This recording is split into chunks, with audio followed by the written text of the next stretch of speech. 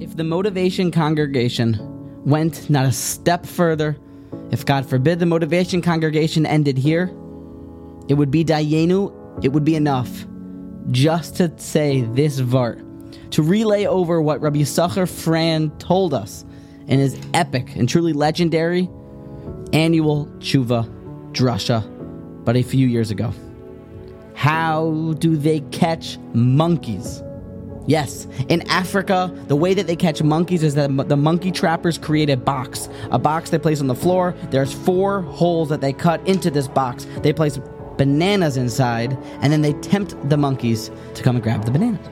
When the monkeys are at the box, they then place their hands in grabbing the bananas.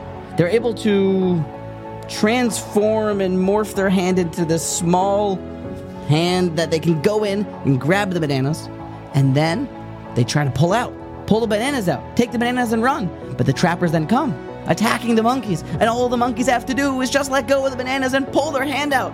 But the box is made that if you don't drop the bananas, the hand can't pull out the bananas because it's too large. It's now a fist.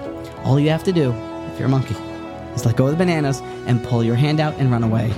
But the monkeys can't let go. Rabbi Yisachar Fran tells us we all have our bananas.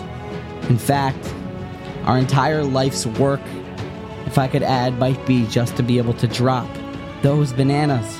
We all have our bananas this Elul. Make the bold decision to drop the bananas. Do not get caught by the monkey trappers. Drop the bananas.